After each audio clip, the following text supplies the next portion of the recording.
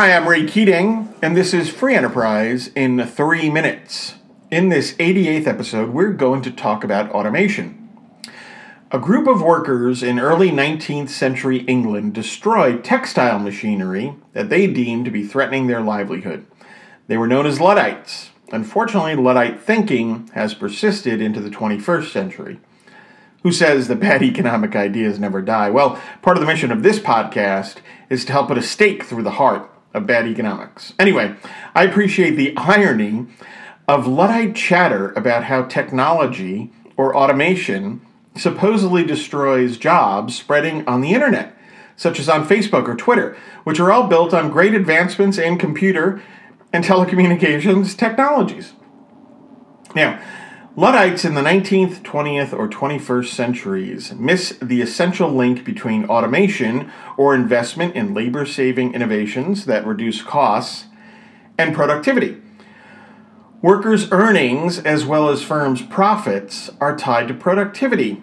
We explain the link between productivity, investment, and earnings in episodes 31 through 36 of this podcast, so please tune into those.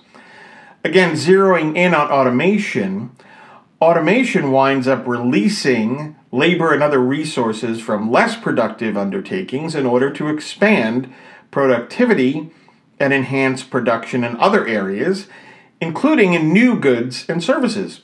Increased productivity and production, guided by consumers and market competition, of course, mean higher living standards. So, when automation reduces the cost of production, businesses have clear incentives to make such investments. Workers become more productive and earn more. Consumers save resources and therefore have more income to spend elsewhere and or to buy more of the product undergoing automation. Throughout this process, while employment surely is shifted around, there isn't a loss of jobs overall. To the contrary, new opportunities are opened. This is all part of the process of economic growth. But won't we run out of jobs as automation continues?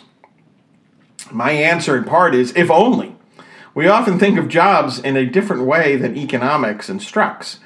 From an economics perspective, jobs represent tasks that must be done due to scarcity. As long as our needs and demands outrun our ability to produce them, there will be jobs. Running out of jobs would be the positive and unimaginable achievement of eliminating scarcity.